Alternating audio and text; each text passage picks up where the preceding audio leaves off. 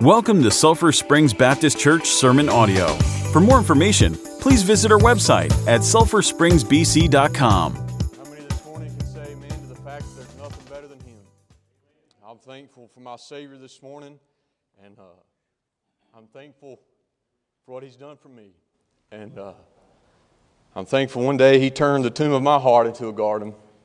And if you're saved this morning, then I know you would say the same. And undeserving of all He does and His kindness, but I am thankful, and I praise Him this morning. And we'll see a little of how good He is if you'll turn with me to John chapter number 3. It's where our text will be found this morning. John chapter number 3.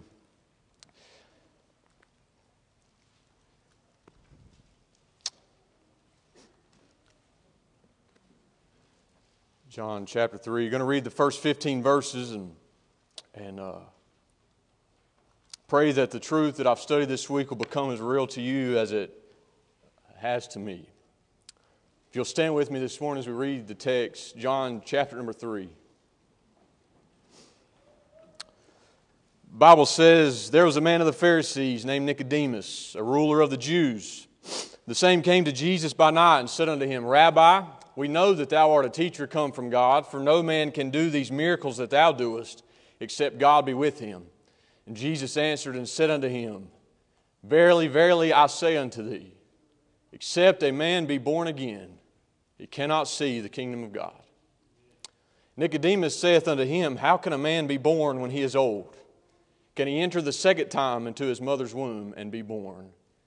Jesus answered, Verily, verily, I say unto thee, except a man be born of water and of the Spirit, he cannot enter into the kingdom of God.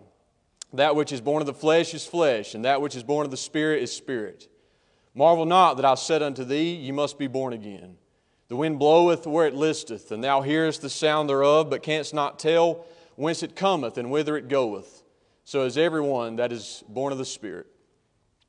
Nicodemus answered and said unto him, How can these things be? Jesus answered and said unto him, Art thou a master of Israel, and knowest not these things? Verily, verily, I say unto thee, we speak that we do know, and testify that we have seen, and ye receive not our witness. If I have told you earthly things, and you believe not, how shall you believe if I tell you of heavenly things? And no man hath ascended up to heaven, but he that came down from heaven, even the Son of Man which is in heaven. And as Moses lifted up the serpent in the wilderness, even so must the Son of Man be lifted up, that whosoever believeth in Him should not perish, but have eternal life." Brian, would you pray for us?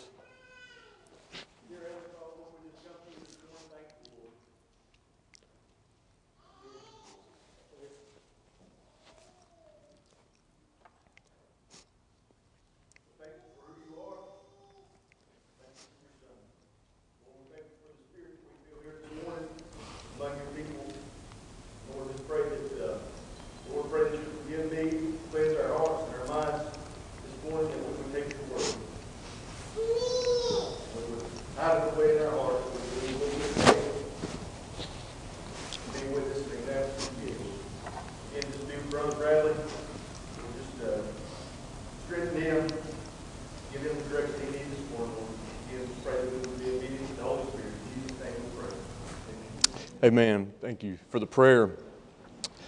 I'm sure Chuck's probably laughing a little bit. I have a picture in there, Chuck, if you want to pull it up. And it's serving two purposes. And I laughed a little bit when I was thinking about them seeing this because I didn't get a chance to talk to them. And they were probably wondering what in the world. But there's a reason that's there. For one, just to remind Brianna that she has a handsome husband, first of all. But that's secondary. The main reason I have that there, and I won't mention their name, I don't think they would care, but I didn't get a chance to make sure they didn't mind if I shared this. But someone came up to me after service last week, and they came up to me and said, "I'm jealous." And they kind of had a grin on their face, and I knew there was something, behind it, some kind of joke, but I didn't know exactly where the person was going to take it. And I said, what are you jealous over? What do you mean? And they said, "I've never gotten to preach from a castle before." And so I wanted to, if you wasn't here last week, wanted you to see what that was referring to. And of course, with our Bible school set up, I was getting to preach from a castle, and I didn't even think about it. But the reason I got to preach from a castle is because that was our platform, of course, was decorated for Bible school, and our theme was Keepers of the Kingdom. And throughout the week, our students learned about the armor of God and how to stand for truth. And as Ephesians teaches us, we must put on the whole armor of God so that we can stand against the wiles of the devil. We must put on the armor of God so that we're doing all that we can to stand strongly for the Lord, because we understand Satan, as that text refers to, is shooting shots, if you will, at us, firing his fiery darts at us to conquer us, to bring us into destruction. And so we must gird our loins about with the belt of truth. We must put on the breastplate of righteousness. For our feet, we have to put on the readiness given by the gospel of peace. And above all, we have to take the shield of faith so that we can quench out those fiery darts of the wicked. And we have to put on the helmet of salvation and grab a hold of the sword of the Spirit, which is the Word of God. And we must do this to be a fit keeper of the kingdom. And I pray that this week many took the lessons and the theme of this week to heart, because God's truth and His kingdom are being attacked. Our lives are being attacked with fervency, and so we need people. We need a generation to raise up who will stand upon God's truth without shame and without apology, who will stand upon His Word and live by it and preach it and declare it for then a generation that will come after them. But what we learn in John chapter number 3 through Nicodemus and his conversation with the Lord Jesus is that something else must be addressed in our life before we could ever be true keepers of the kingdom of God. Before you think about being a keeper of the kingdom, you need to think about whether or not you're going to be kept out of the kingdom. And that's what we learn in these verses, is the reality of what it takes to get into the kingdom of God. You can't be a keeper of His kingdom if you're not going to be allowed into His kingdom. So, walking into the text, I want us to think about this question: how do you get into God's kingdom? And Nicodemus found the answer to that question, and you and I will too this morning as we study these words. So the text begins in verse number 1 telling us about this man named Nicodemus, a Pharisee, of course a sect of Judaism, people who were very, very of a purity mindset, but the problem with that is that they had made up their own rules as to what purity is. They had added to God's Word and made up kind of their own traditions as to what purity is, and then they kept those things very strictly, but with that came this self-righteous attitude that they were good and that they were all right and that they would get into God's kingdom simply because they were a Pharisee and they did this and they did that and they stayed away from this, and you can go throughout the checklist. That's kind of who a Pharisee is. That's who Nicodemus is. But we also learn that he is a leader of the Jews, would have been a part of the Sanhedrin, their supreme court, if you will. So he's a very well-respected man. We find out later in the text he's a teacher, a well-respected teacher, one that even Jesus expected to know more than he did. So we learn a good bit about this man in just this little passage of Scripture. This man named Nicodemus, a ruler of the Jews. Now in verse number 2, he's coming to Jesus by night. Nicodemus has learned something, has spurned his interest, if you will. He's aware of this man named Jesus, and he wants to hear more about what he has to say. Of course, you know the Pharisees and Jesus did not get along, and you know how the Pharisees felt about Jesus, but something about Jesus drew Nicodemus to him. Something about Jesus made Nicodemus say, I want to know more, and I need to find out a little bit more from this man. Something he was saying was registering at least a little bit with Nicodemus, so that Nicodemus said, I need to go find him, and I need to talk to him. Nicodemus, part of it, he tells when he comes to Jesus, he says, Rabbi, which is a term of respect. He's saying teacher or master. We know that thou art a teacher come from God, for no man can do these miracles that thou doest except God be with him. Nicodemus knew that he hadn't quite put his mind on it yet or his finger on it yet, but there was something different about this man. Everybody else around him may have said, this guy is full of blasphemy, this guy is a joke, this guy is a liar, but Nicodemus is saying, we know that there's something different about you.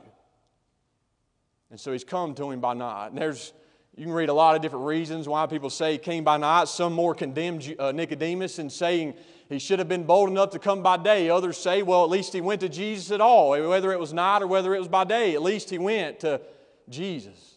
But one thing I will point out to you is he did have to go to Jesus by himself. He didn't go with a crowd of Pharisees that wanted to go with him. And just like Nicodemus did, you also need to seek Jesus, even if you have to do it alone. Nicodemus had to break away from the mold of his context and his culture, if you will, being around the Pharisees, being a leader of the Pharisees, to go and find Jesus. You may have to go against the crowd to seek Jesus. Well, if that's what you have to do, then so be it. Go against the crowd to find Jesus, just like Nicodemus did. Nicodemus came, and the other reason could have just been he wanted alone time. And he knew during the day that Jesus had so many people around him, he wouldn't have been able to really talk to him like he wanted to do. So whether Nicodemus is being a coward or whatever, however you want to interpret that, he's come to Jesus by night. And he's began to talk to him. And Jesus seems to kind of ignore his statement in verse number 2. But Jesus knew exactly what he needed. Jesus, of course, is the master teacher. Jesus knew the heart of Nicodemus, and so he came to the great teacher come from God, and that's the reason you and I need to hear from Jesus, because He is a teacher come from God. Of course, He's more than that, but He is a teacher come from God, and so He begins to teach. He came to learn, and Jesus is going to teach him. He's going to teach him what he needs to know, whether Nicodemus has come with this question or not. He knew what he needed. And so he says, verily, verily, a word that draws our attention. As I read in a couple different commentaries, it's like an emphasis marker. I've read before of a similar word. It's like a divine highlighter saying you need to pay attention to what's about to be said. Verily, verily. And that's said, I think, two other times in this passage of Scripture, adding an emphasis to this entire text. Verily, verily. Jesus tells him, I say unto thee, except a man be born again, he cannot see the kingdom of God. The word kingdom refers to the area in which a person's authority or power resides, and specifically the kingdom of God many times refers to the millennial kingdom that will be set up. It can refer spiritually to the rule of God in our hearts. Certainly it refers to a time where God's enemies are all conquered or all defeated, where everything is perfect, the place where He reigns and there are no opposing forces to Him. But what you need to hear this morning is that you cannot see this kingdom. According to verse number 3 and in verse number 5, you cannot enter this kingdom if you have not been born again. I think to be a part of the kingdom is synonymous with salvation. You could think of it as one and the same. And what you need to hear this morning, what my heart needs to hear, is you cannot enter in or become a part of this kingdom. You need to recognize today the entrance into God's kingdom is not automatic. It's not just a guarantee. It is a very real biblical truth that you may not see the kingdom of God. And in that statement, you need to hear the finality and the lack of room for negotiation. In verse number 3, you cannot, except a man be born again, he cannot see the kingdom of God. The phrase, you must be born again, that word can also be translated as born above. You must be born from above to see the kingdom of God. And one thing I want you to consider this morning is what this exception is not. You cannot see the kingdom other than there's one exception.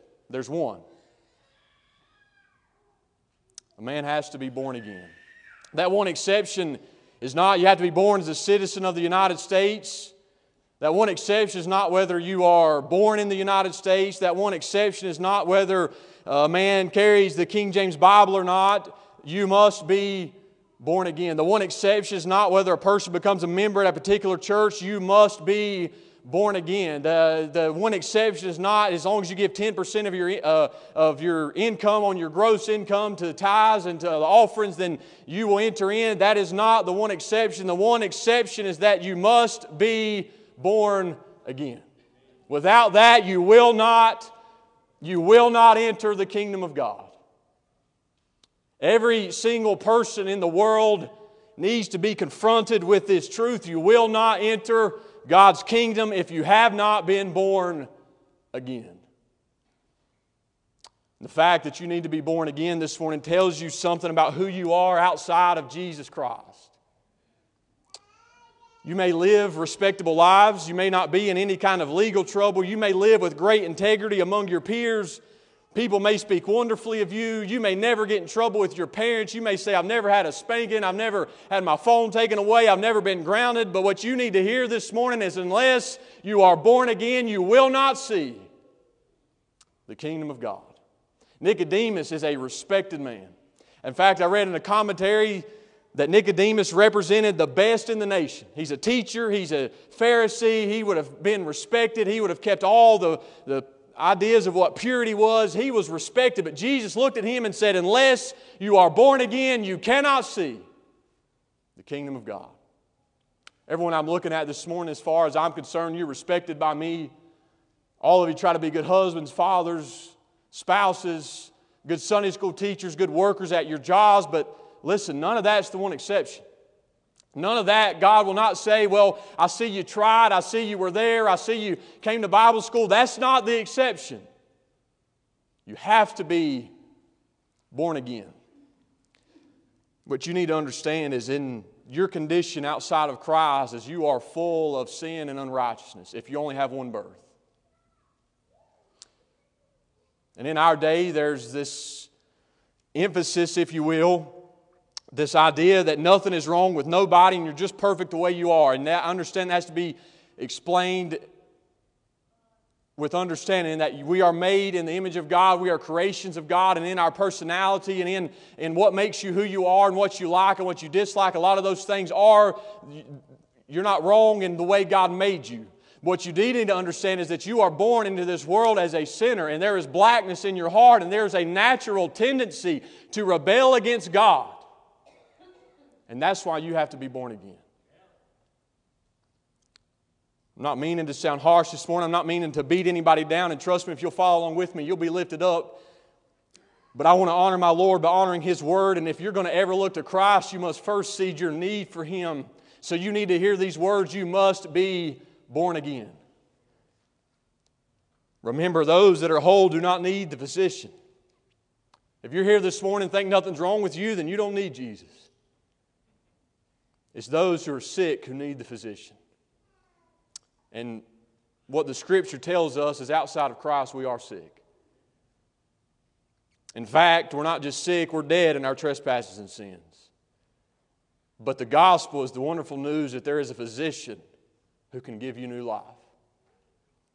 In Jesus, we have a physician that can heal us. But what I also want you to understand this morning is that we must be thankful that there's any exception at all. Because none of us deserve to enter God's kingdom. None of us.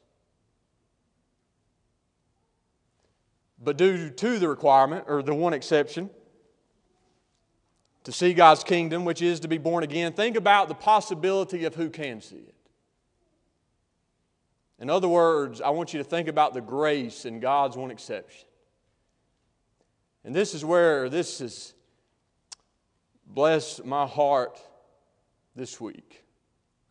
I don't have this happen a lot, but I was driving home the other day, I guess from seeing Gary, and I mean, genuinely, I literally had to pull off. Because I want you to take your eyes and scan heaven with me. And just look around and see and think about who's getting to see God's kingdom because of this one exception. If you'll look, there's Abraham, the pagan worshiper, the man who is an idol worshiper. But he's there. He's seen the kingdom. If you look, there's Jacob. And Jacob was the second born. He was the one that should have been overlooked. It should have been Esau, but there's Jacob. If you look a little bit further, there's Rahab, the prostitute. Don't deserve to be there, but she's there. If you keep scanning heaven, there's David, the small, overlooked little shepherd, and there he is. Matthew, the tax collector, who probably cheated people, robbed people, but due to this one exception, he's seeing the kingdom of God. There's Zacchaeus, the same story. Peter denied the Lord 3 times, but He's there. There's Paul who stood against the kingdom of God, fought against it with everything he could. But if you look, there he is. But then what really hit home is if I'll look, there I am. My unworthiness and my unrighteousness both conquered by the cross, and there I am, seeing the kingdom of God. And if your testimony this morning is that you've been born again and that one day you'll see the kingdom of God, praise God for this one exception because there's grace in it. If it was not for this one exception, you wouldn't be there, neither would I. So thank God for the grace in this one exception. None of those people I mentioned deserve to be there, and just as much as you'd say Abraham don't deserve to be there, and just as much as you'd say Paul don't deserve to be there, Peter don't deserve to be there, what you need to understand is just as well you don't deserve to be there. But one day you will see and enter into that kingdom if you've been born again because of this one exception. So you must be born again, but also you must trust the Holy Spirit to do His work. So Nicodemus, you might be thinking, what exactly does that mean, to be born again? Nicodemus is a wise man. It's not quite registering with him either. He says, how can a man, when he be born again when he's old? Can a man come again from a mother's womb? Of course, that just almost sounds like he's mocking Jesus. Like that just sounds like a rhetorical question. So Jesus says, verily, verily, I say unto thee, except a man be born of water and of the Spirit, he cannot enter into the kingdom of God. That which is born of the flesh is flesh, and that which is born of the Spirit is spirit. Marvel not that I said unto thee, you must be born again. So Jesus uses wind to explain to Nicodemus what this second birth is like. It says, the wind blows where it listeth, where it wants to, and thou hearest the sound thereof, but you can't tell where it comes from and whether it's going. Jesus says, so is everyone that is born of the Spirit. Jesus says the second birth, and there's many different interpretations when it says in verse number 5, except a man be born of water and of the Spirit, what water is referring to. But what you need to understand is that this second birth is a spiritual birth. It's a work that the Spirit of God does inside of you and within you when you trust Christ as your Savior. It's a spiritual birth that Jesus is talking about. And just like the wind, it comes and then it goes. You don't really know where it precisely came from. You don't know where it's going, but you see its effect. That's the nature of this second birth. The Spirit of God does this within you. You don't have to do it. There's nothing you do to bring yourself back to life, to give yourself the second birth. It is a work of the Spirit of God within you. Now, just like the wind, you see its effects. When the Spirit of God brings you new life, makes you new, there will be evidence of that.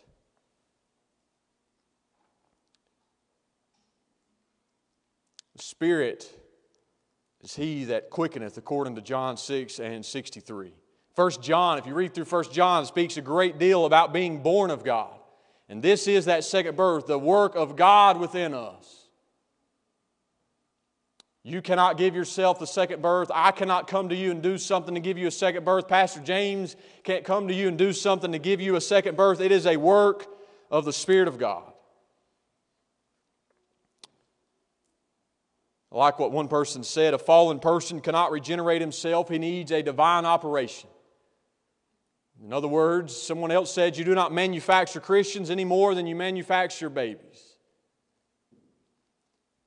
So what you need to understand is your salvation, my salvation, is a work of the Spirit of God within. Now this may be evidence when you were saved. You may say, I cried. You may say, there may have been evidence in that moment. But this work was done within. It was a work of the Spirit of God to give you new life. I told you before my testimony on that Wednesday night that I was saved. I got up from the altar. I still looked like a 9-year-old boy. I still had on my Carolina Panthers hoodie and a pair of blue jeans.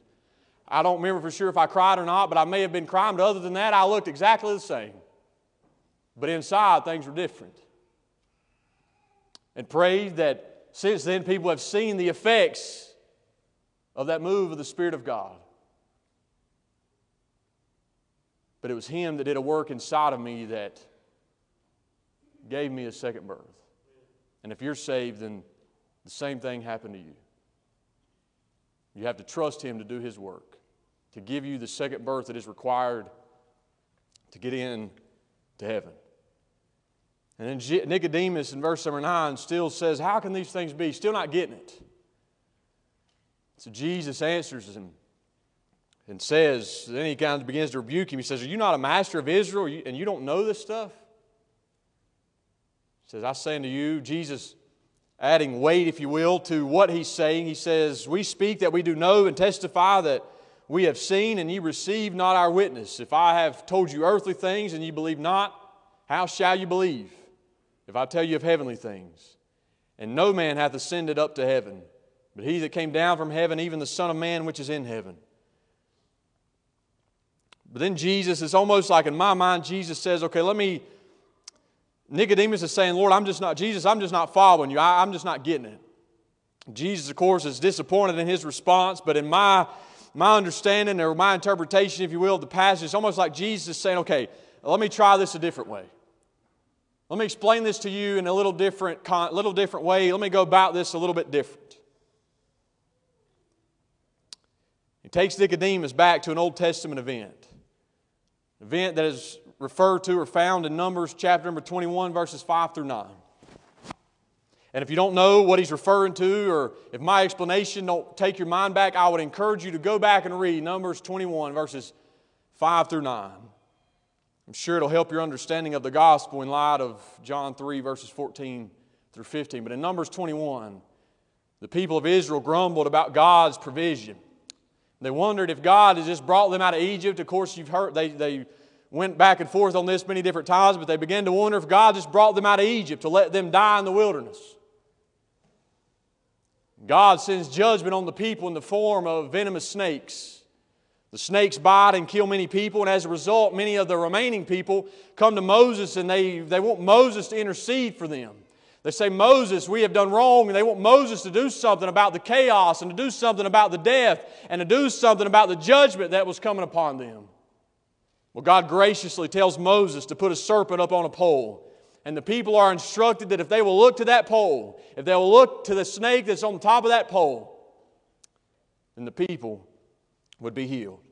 And Jesus, that's why He says, as Moses lifted up the serpent in the wilderness, even so must the Son of Man be lifted up. Jesus is referring to His death on the cross, His brutal sacrificial death, whereas He was lifted up on Calvary's cross, where He was lifted up on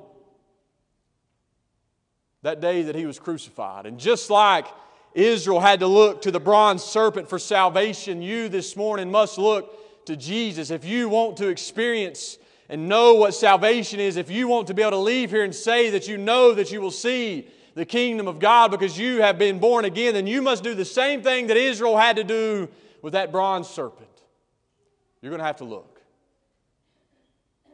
You must get your eyes off of yourself. You must get your eyes off of what you can do. You must get your eyes off of who you are and who you think you can become, and quit depending on yourself and look to Him.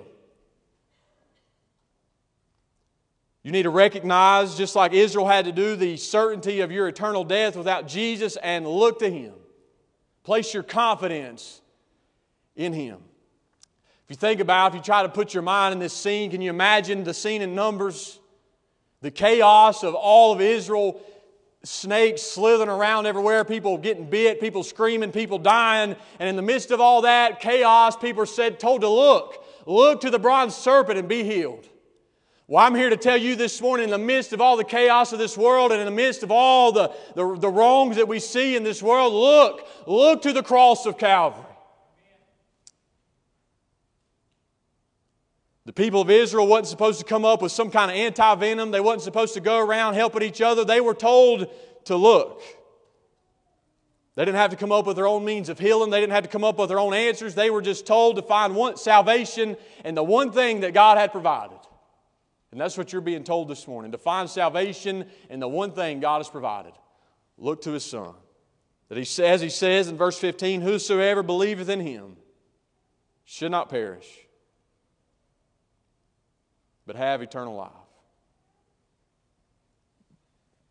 Believe this morning that Christ was lifted up for you and for your sins. Believe that you deserved the wrath of God for your rebellion, and believe that that wrath was poured out upon Jesus in that moment when He was lifted up.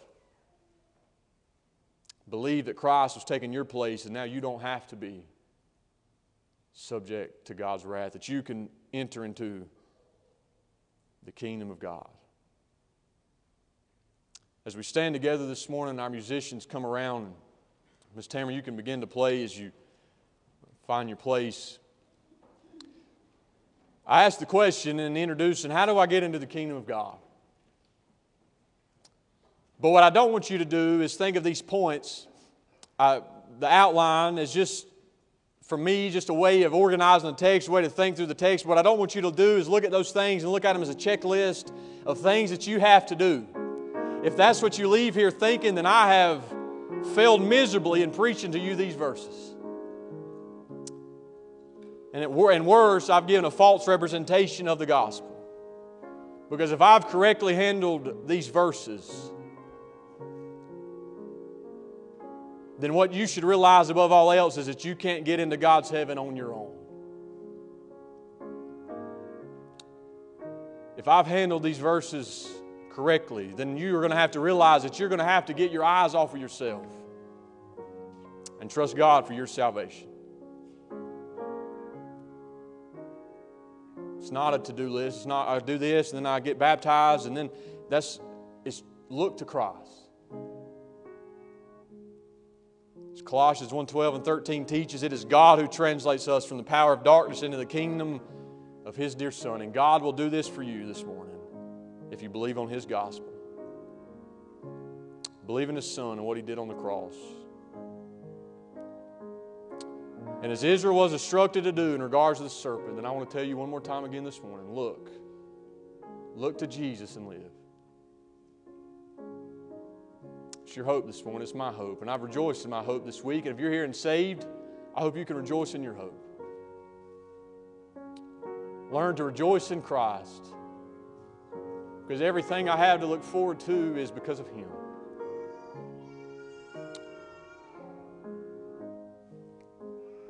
And I'm thankful for the grace He's shown me. I often think it would have been easy for me to die and go to hell from a church pew. I've told you how I was raised. One day He showed me I was lost so that I could be saved. And maybe Christ, maybe the Spirit of God is doing the same for you now. And the gospel is no longer words. Your sin is no longer just an idea, but it's real. And you feel and sense the Spirit of God singling you out. Well, these altars are open. If you don't come now, then I'll be available after the service.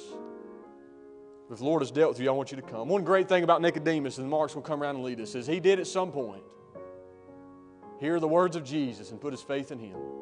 If you go to the end of John, Jesus was crucified and buried. Nicodemus was there to help prepare his body for burial. Somewhere along the lines, Nicodemus understood what Jesus was saying. Maybe you are as well this morning, and you want to put your faith in Him so that you might have eternal life and not perish. Well, if that's the case, these altars are open. As Nicodemus had to come to Jesus, you're going to have to come to Jesus. That don't necessarily mean you're going to have to be in this altar. You can be saved in the car ride home. But it is an opportunity for you to come to Jesus if you need to. As Mark comes around and leads us, you respond to the word of the Lord if He's dealt with you.